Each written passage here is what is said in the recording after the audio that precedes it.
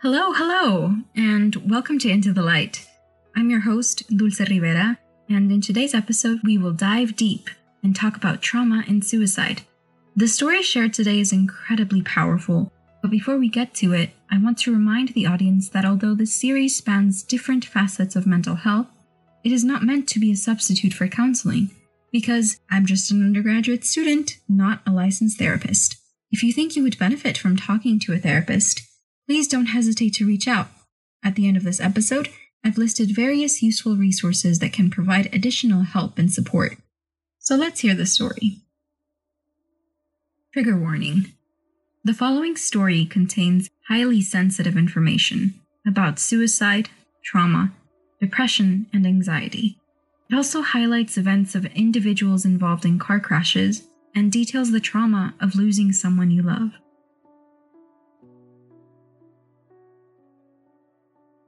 As you get older, you start to piece together some stories from your past that begin to outline an arc of who you are. When I was around 19 or 20, I hit a stage where I had a very catastrophic event happen to me. After recovering from that event, I started to look back at this trail of breadcrumbs that I had left over my life because of past traumas and past events. And I started piecing together the story and started to come to terms with what mental health meant to me, and ultimately what I would classify as the demon living inside me, coming to terms with what they look like, how they act, how they interact, and how to interact with them in a way that's healthiest for myself and equally, if not more so important, healthiest for those that are around me that I care about. Demons can often put on your entire skin suit and wreak havoc on the world around you. And then, once you wake up after a good night's sleep, they're gone. And you're like, wait, now I have to deal with your mess? What are you doing, man? So I started out my sophomore semester moving to Seoul. I didn't want to go. I wanted to take a gap year, but that wasn't quote-unquote allowed. I am very fortunate that my parents pay for my college, so I wanted their approval to take a gap year. I needed to take a pause, but at that point, they didn't feel comfortable giving it. So I went to South Korea. Seoul was rough. We were living in Gangnam. There were 2 beds in my apartment, but on the worst days, there were 5 people sleeping in our room, 2 sleeping in my roommate's bed, 2 sleeping in my bed, and 1 person sleeping on the floor. We were all sad, so very much, but not telling anyone about it. There were a bunch of different factors that came into this, but the one biggest was finding out about one of my best friends from high school. Somebody that I had spent time with, more than an hour a day, every day, my entire senior year of high school. I loved him, and I still do. I found out that he died in a car crash along with his mom and dad, and they were burned beyond recognition. And I remember being told by another one of my friends. He texted me in the morning. He was like, "Hey, have you heard about Oscar?" And I was like, "No, what's up?" And he said, "Oscar is dead." I just remember feeling totally numb. When you experience trauma like that, your mind and body are thrown into this world where structure no longer exists. And that's easy to say because I'm saying it with language that has structure. But the idea is the absence of anything. And I can't communicate that to you because we need a shared structure to communicate.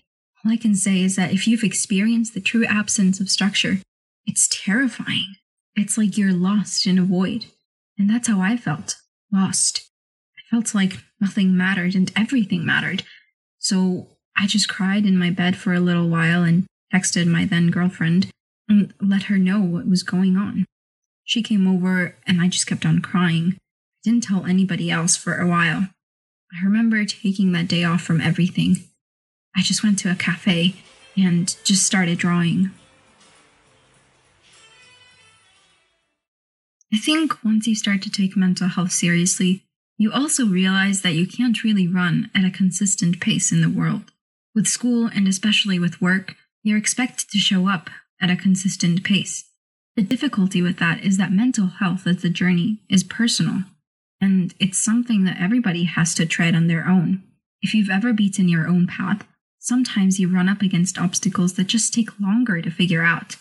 I was fighting very hard, and it took most of my energy. So I couldn't go to class, and I couldn't achieve at the level that I know I'm capable of. I think I missed like 16 classes and 3 assignments that I couldn't turn in. I was drinking like 8 or 9 coffees a day, which is not good. I learned that later. If you're dealing with depression, you don't want to give yourself anxiety. I didn't really understand how I could show up consistently for class if I was spending so much time unwrapping what the fuck was going on in my brain. Ultimately, I would say that's the most suicidal I've ever been. And I say that with a very heavy heart and very heavy hands. I know what I'm saying. I know the power of those words. And I'm saying with full knowledge, I was suicidal. I didn't think I would make it out of soul alive. Some part of me still thinks I shouldn't have. This experience ramped up into a 72-hour panic attack, which is not fun. I mean, you run a marathon in 4.5 hours, and that sucks. But imagine not being able to sleep because you're shaking. Imagine not being able to eat because you're shaking and you're just disassociated. You're not in your body. The only thing I remember from the 72 hours is the people that I care about giving me tours of both heaven and hell in my head. Heaven was a 1-bedroom apartment in Brooklyn. I had a dog. I was a firefighter. I don't remember what hell was. I had to come to terms with the idea that death was the solution to the pain that I was experiencing. I think that there are a lot of people that think that therapy and psychiatry are the end-all fix for mental health. It reminds me of the 1950s perspective in the US about policing. Give the police a huge budget and make them handle everything. I think that therapy is quickly running into the risk of being the catch-all solution in mental health. But it's not, and neither is medication. Everyone was saying, find a therapist, talk about your problems. And so that's what I did. I found a therapist and talked about my problems. The difficulty is that therapy is personal. Licensed therapists have individual approaches to practices. Some therapists show empathy, some don't. And when you're dealing with a mental health issue, you also don't know the kind of therapist you need. You're left with this external pressure telling you to find a therapist and internal pressure knowing you can't find one that works for you. It's like you're dating therapy. You need to find the therapist that works for you. But if you're in the middle of a mental health journey, you need someone to show up and just be good. And that didn't happen for me in Seoul. The therapist I was able to see had a method that was not good for me. The only story I'll say from that time was I remember feeling this very intrinsic need to share with them an entry that I had made in my journal because I needed help thinking through it. When I got done reading it, I looked up. They were crying, and I think ended the therapy session. So I was like, what am I going to do now? I went to a psychiatrist, got some medication. I was on medication for like 2 days, but I hated it. And then my mom flew to Seoul and took me out. It was like mid-December or something. I'm sparing a ton of details. But as an adult, I would say that that was the moment I finally summited my mental health mountain. And I started to look back on my life, at the breadcrumbs, and began thinking, oh, maybe this is a thing I've always had to fight. The first time I ever had any form of suicidal ideation was when I was 8 years old. I had broken my femur, the big thigh bone. Breaking your femur is apparently on the same pain threshold as giving birth, which is crazy. I don't know if that's true. I'm not a doctor, but that's what I remember the doctors telling me. Looking back on it, that's where my mental health journey started. I was in a full body cast for 6 months at 8 years old. I couldn't go to school. I didn't want to see my friends, anything like that. When I finally got it off, I was doing physical therapy because I had to learn how to walk again since my leg muscles had atrophied. I don't know why, but the physical therapist discharged me saying, he's never going to run right again, which was bullshit because I ran today with great form out in the snow. You can imagine the pain that a child goes through being told these things. He doesn't understand the impact of all of it. All he's hearing is this advice coming from a doctor, and in the mind of a child, doctors are deities. Parents are deities. I took the doctor's words as truth for a little while, but after a few years, listening to a doctor gets old, so I just decided to do it myself if they weren't going to help. Fast forward a little bit to 5th grade. A best friend of mine was involved in a car crash where he lost his big brother, his mom, and his dad, which was incredibly painful. I remember my mom telling me, "Do you want to go to the wake?" And I was 9 or 10. I remember changing my mind 4 or 5 times, but ended up saying no, I don't want to go. I spent that time watching Curious George, the movie, and just felt terrible. Then fast forward a little bit more to 7th grade. That same friend had moved in with his grandparents, and then his grandma passed away from breast cancer, which is like, dude, oh my god, this man is going through pain. He always reminds me of Job from the Bible. By 7th grade at 13, he had lost his mom, his dad, his big brother, and his grandma, so all he had was his little sister and his grandpa. Then I decided to skip 8th grade and go to a different high school. I wanted to challenge myself, so I went to a school that had the IB program. But when I left, he took his own life. He overdosed on pills. I wasn't his best friend, but we were friends. I carry this weight with me, always wondering if I could have done something. I just feel some sense of responsibility about that. It was just hard. At 14 years old, losing somebody to suicide. That really sucked. I'm painting this very large arc of what I would say are the 2 moments in my life where I left. I left my friends that I had grown up since kindergarten to go to the IB, and I lost a friend. And then, I went through high school with people that I cared about, and then I left the United States to go to Seoul, and I lost a friend. So I looked back and thought to myself, I am a plague. Slowly but surely, the world is going to take people that are closer to you, over and over again until it's you. At least, that's what I thought for a while anyway. Mental health is stigmatized. It still is. I think that compulsive suicidal ideation is something that other people latch onto as suicidality. But there's a difference between having those thoughts and wanting to take action. For a while, I had the 2 mixed. I had these thoughts that kept coming in and I couldn't control them and I didn't know what to do about them. But everyone was like, oh no, he's suicidal. Treat him as though he is suicidal. If someone is suicidal, they deserve everybody in their community to show up for support. But if someone has compulsive suicidal thoughts, they need help working through those thoughts. If somebody's actually suicidal, if they are planning to take action and they are harming themselves, then you should take away some of their autonomy because their autonomy is dangerous. But when somebody has compulsive suicidal ideation, what they need is help dealing with where those thoughts come from and how to deal with them on their own. You need the tool set. And I've been working for years now to develop that tool set. I live by a few values now that I wouldn't have beforehand. The first, and the most ever-present, is those that have the courage to speak up should. Those that feel confident speaking up about their story. Those that can articulate it in a way that other people can understand. Those that have some type of conclusion about what happened to them should speak up, even if it's still ongoing. People need to speak up and say, you're not alone. I would say the second value is treat your time with the same care a billionaire treats their money. If you were Warren Buffett and you had billions upon billions of dollars, where would you put it? Would you spend it on green tech? Because I would spend it on green tech. I would spend it on ending or combating racial injustice. I would spend it on making sure women have the rights to their own bodies. I would fight for the things I care about. Now, most of us aren't Warren Buffett. So what do you have?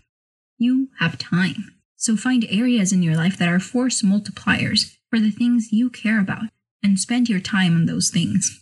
You don't have $1 million, or maybe you do, but everyone has an hour. And so spend that hour investing in the problems you care about. Start working on a thing you care about regardless of the money you have, regardless of anything else. And so I think that accomplishes this idea of a mental health journey, where you're forging your own path and learning to deal with and live with your demons on your own. It creates this world where you're your own protagonist and antagonist. You're fighting every day. So it's important to take the skills that you learned fighting for your own mental health journey and for your own good, and then apply them to the world. Because truly, from the bottom of my heart, I believe somebody that can forge their own journey to true mental health acceptance of what they need in this world, those people are very talented. But I'm not bragging about myself. I'm taking myself out of the equation. I'm talking about the people that do fight every day. I think what they may not see in themselves is that they're incredibly talented, persistent, and incredibly thoughtful. And the fact is, we need more of those people. We need people that can fight for themselves because those people can also fight for others. They know what the pain feels like. The third point is to remember that your brain and your body are dumb pieces of meat. They need very, very basic things. Basically, what I'm saying is that you live in a meat tube and you need to take care of it so your brain feels okay. And once your brain feels okay, it'll start taking care of the meat tube. Once your body feels okay, it'll start taking care of the brain. I'm not really saying anything new. You've got to sleep, you have to track your caffeine, and remember from before, don't give yourself anxiety. Track your food, and listen to what your body actually wants and feed it. Your body's pretty smart. It's evolved for quite some time to be pretty good at keeping you walking forward. You need to start getting this connection between the mind and body and connecting them with what you feel, because what you feel is ultimately how your body has evolved to at this point for centuries. So feed your body good food.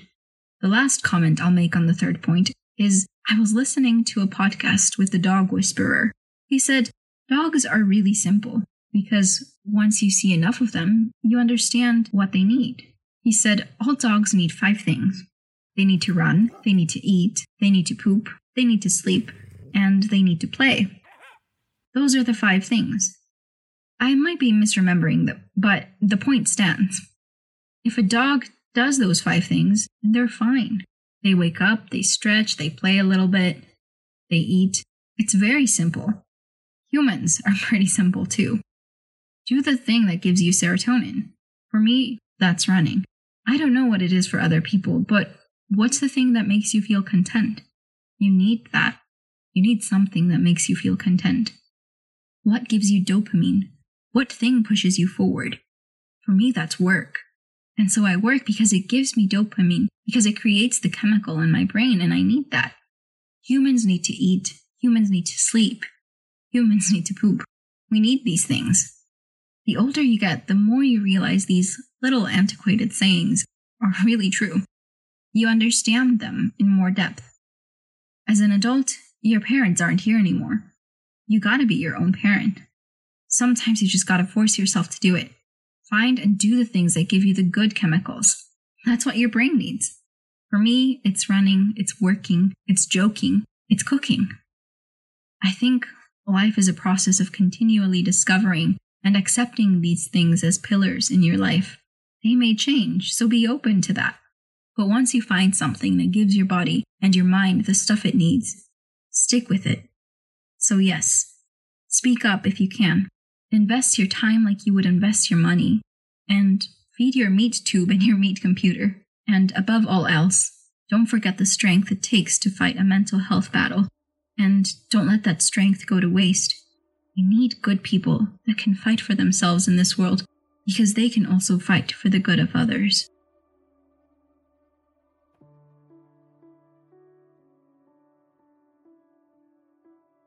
This is Dulce speaking again. To the individual who shared this story, thank you for speaking up about your experience and for sharing such an impactful and genuine story. Your message is one brimming with hope, and I truly hope it inspires and helps our listeners. After hearing this story, I looked up the statistics associated with suicide among college students. My findings were quite shocking. In the US, suicide is the second leading cause of death among college students, and the suicide rate for that population has tripled since 1950, according to the American College Health Association. In one study of 67,000 students, 1 in 5 stated that they had thoughts of suicide during the academic year. These statistics are alarming, and yet suicide remains highly stigmatized and hardly spoken about. I wanted to understand these topics better, so once again I invited Dr. Will Meek to speak with me.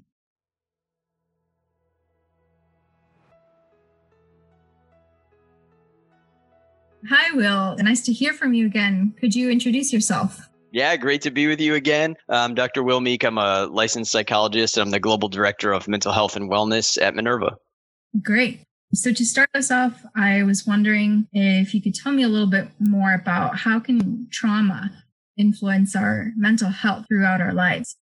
Well, I think the story that you mentioned really captures the power of painful and overwhelming events and experiences and information in things that that person didn't even themselves witness firsthand, but even the hearing of those types of things was traumatizing to them. And I think the way that impacts us, one, it's different for everybody. And I think that's part of the mystery of how we experience trauma, that some people have the type of destabilizing experience that the person had in the story, and then other people would handle it in a different way that would also be just equally a challenge to understand. And I think that's something where there's a huge gap still in what we know about trauma in general. We have some sense of what's happening for folks, but why would it affect one person this way, another person this way, another person this way? The exact same type of thing and the exact same experience. So there's a piece of that that I think is really crucial to point out, is that it's hard to predict and hard to know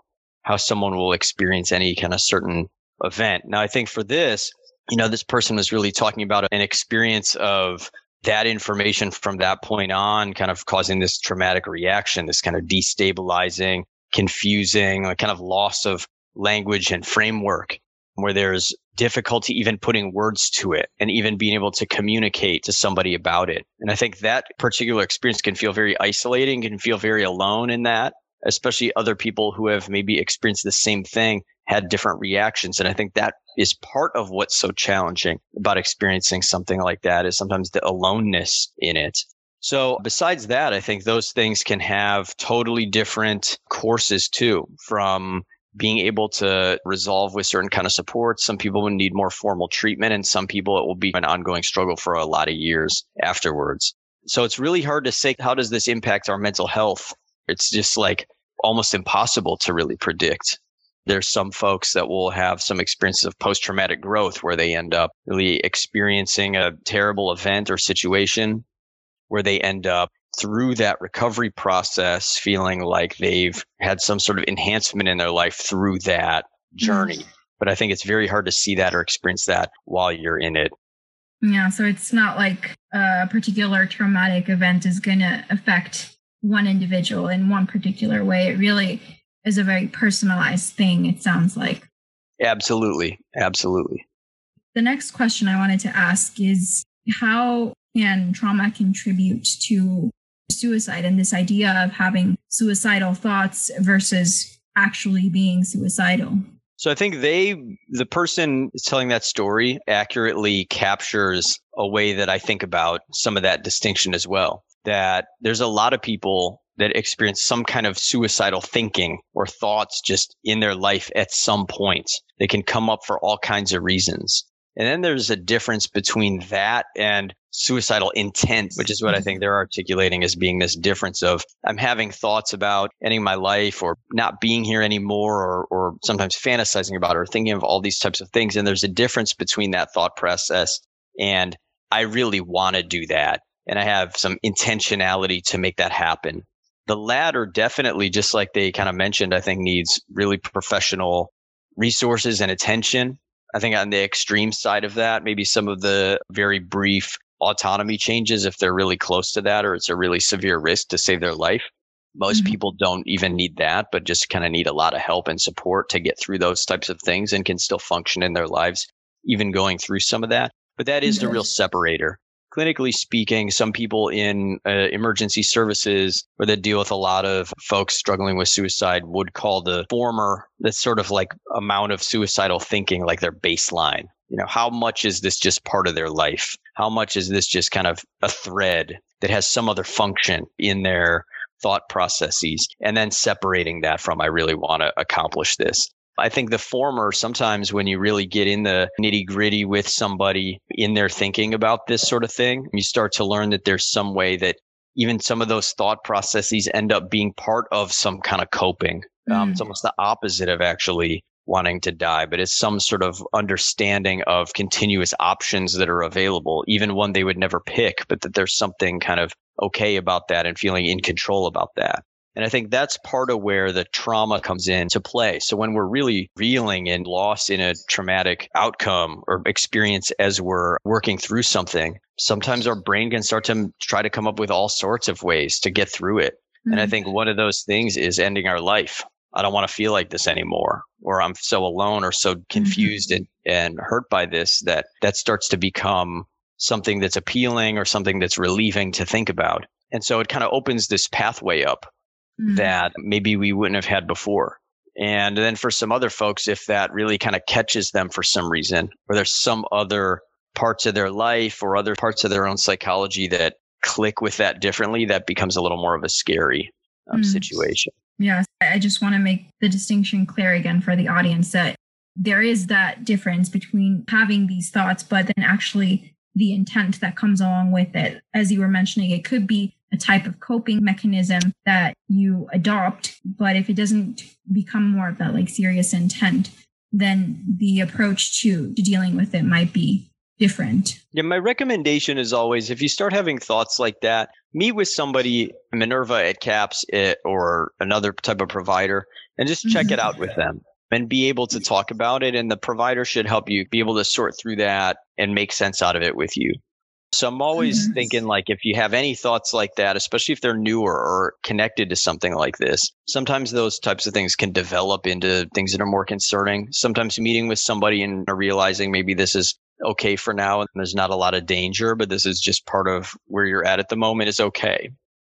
But I really think that anyone out there having those experiences, meet with somebody, kind of feel it out. And I think especially then if you're having those thoughts where you're really thinking about doing something to end your life or to take steps closer to that, that you really need to talk to somebody more urgently. I mean, we'd love to do it at CAPS, and there's a lot of other great resources. One of the things that a client kind of mentioned to me at one point, and I've had several people describe this, one client from way back in the day, and then another person who's kind of a researcher in this space, talked about the idea of being at your best, you're 100 steps away from ending your life. It's nothing you would consider. There would take many, many chains of events to somehow lead to something like that. And that some people who have that baseline suicidality are always in the like 80s.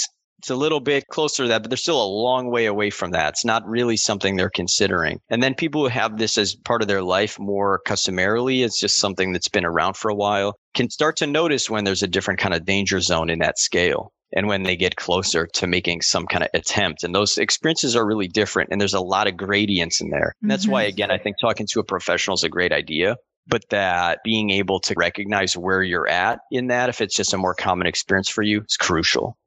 A follow-up question to that I had is, for an outsider, for a friend viewing or hearing from their friend that they're having these type of thoughts, what would you recommend the friend do?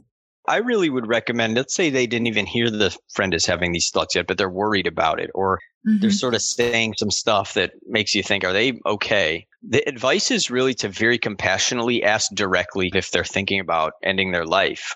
I mean, everybody does that a little bit different. Some people want to say, are you thinking about killing yourself? Other people might say, I'm concerned, like, are you having suicidal thoughts? Is there something I can do to help with that? And so any other kind of way you might imagine phrasing it. But I think the first move is to really feel comfortable asking. And that, like, this person in the story also kind of had these kind of regrets and so forth from the other part of their life and worries about it. And there's also a really common thing when we have somebody end their life. One, it's outrageously painful for people. And there's a lot of folks questioning, should I have known? Should I have done something? Should I have thought of that? There's a good a colleague of mine who took his own life, who was the counseling director at University of Pennsylvania. I'm at UPenn like 2 years ago. And he and I had done a webinar together in July. And in September, he died and committed suicide. And, I've talked to many folks about all this sort of stuff. And instantly, it was, once the news kind of broke, it was sort of like, did I miss something? What should I have done? He said this kind of thing during the phone call. Should that include me in? It's like that kind of thinking is very challenging. So the first thing, I think, if you're having thoughts about that, every once in a while, you might be, those intuitions, you might be right. They are struggling with something. And people who generally get questions like that from somebody who's confident enough to say it, there's a way higher likelihood they're going to say, actually, kind of, yeah. And then there's an opportunity to get into it, which we'll talk about in a sec. But I think the other part of that is to not ask, hey, you're not having like suicidal thoughts or something, right?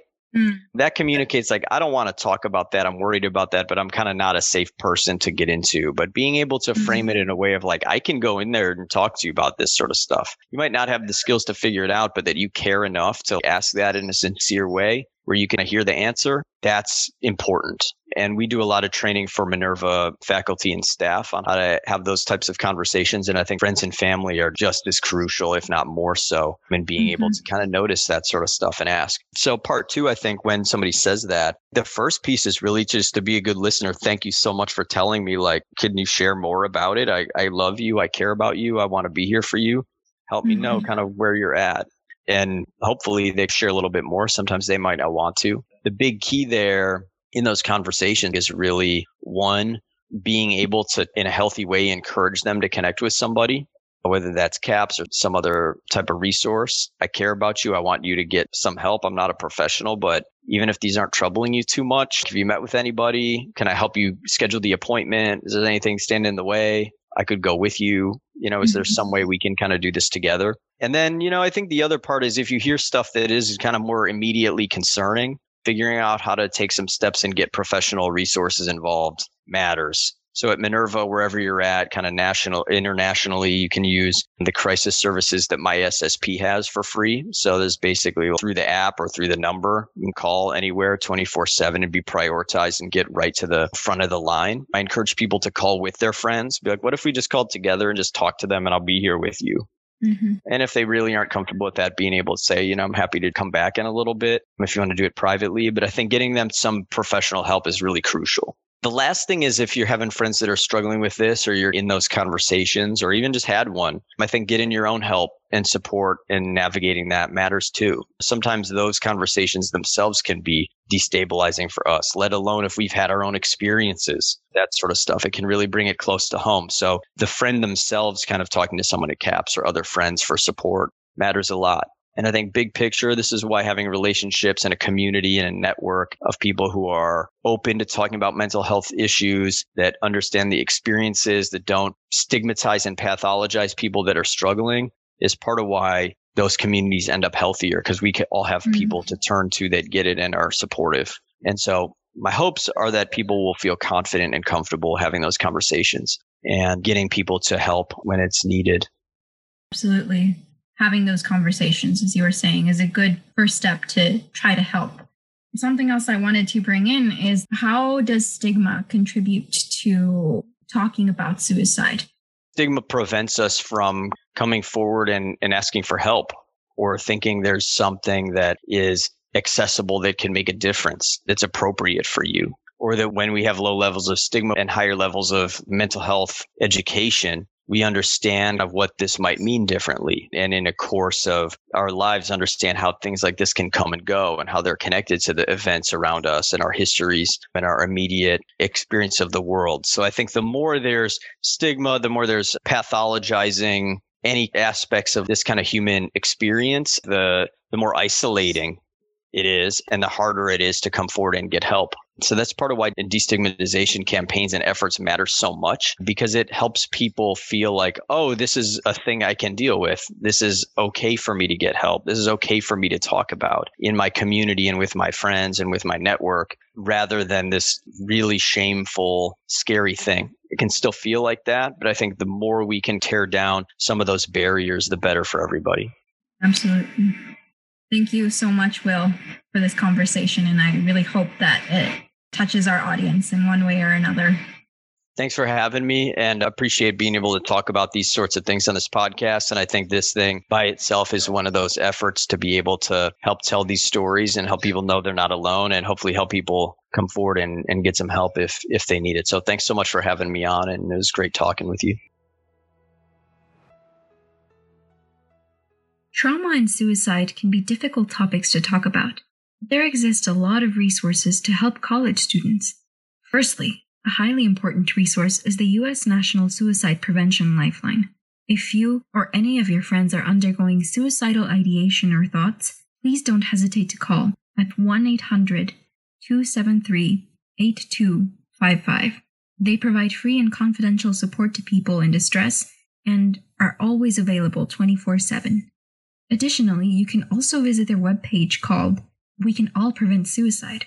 The page identifies different suicide risk factors and warning signs to keep a lookout for. If you don't know where to begin a conversation about suicide or mental health, the Seize the Awkward campaign provides various resources and conversation starters to help promote healthy mental health conversations. And as Dr. Meek mentioned, you can also download the MySSP app, where you can talk or chat with providers at any point. All of these resources are posted on the podcast website, www.intothelightpodcast.com. This episode concludes Season 1, but don't despair. Season 2 will be coming during the summer. In the meantime, if you enjoyed this episode, please share it with the people you love. Reach out to your friends and tell them about the information you learned. Oftentimes, we don't know what experience others are going through, and sharing this story or the contents of this episode could help someone in need. If you would like to learn more about trauma and suicide and how it impacts college students, please go to our website, www.intothelightpodcast.com, where you can find the accompanying book chapter. Each chapter is aligned with the episode number, so you can read more about each topic discussed in this series. If you were inspired by the storyteller and would like to share a story of your own, you can also find the submission form on the website, where you will also be able to read all the stories. Thank you for tuning in this week. This was Into the Light with Dulce Rivera.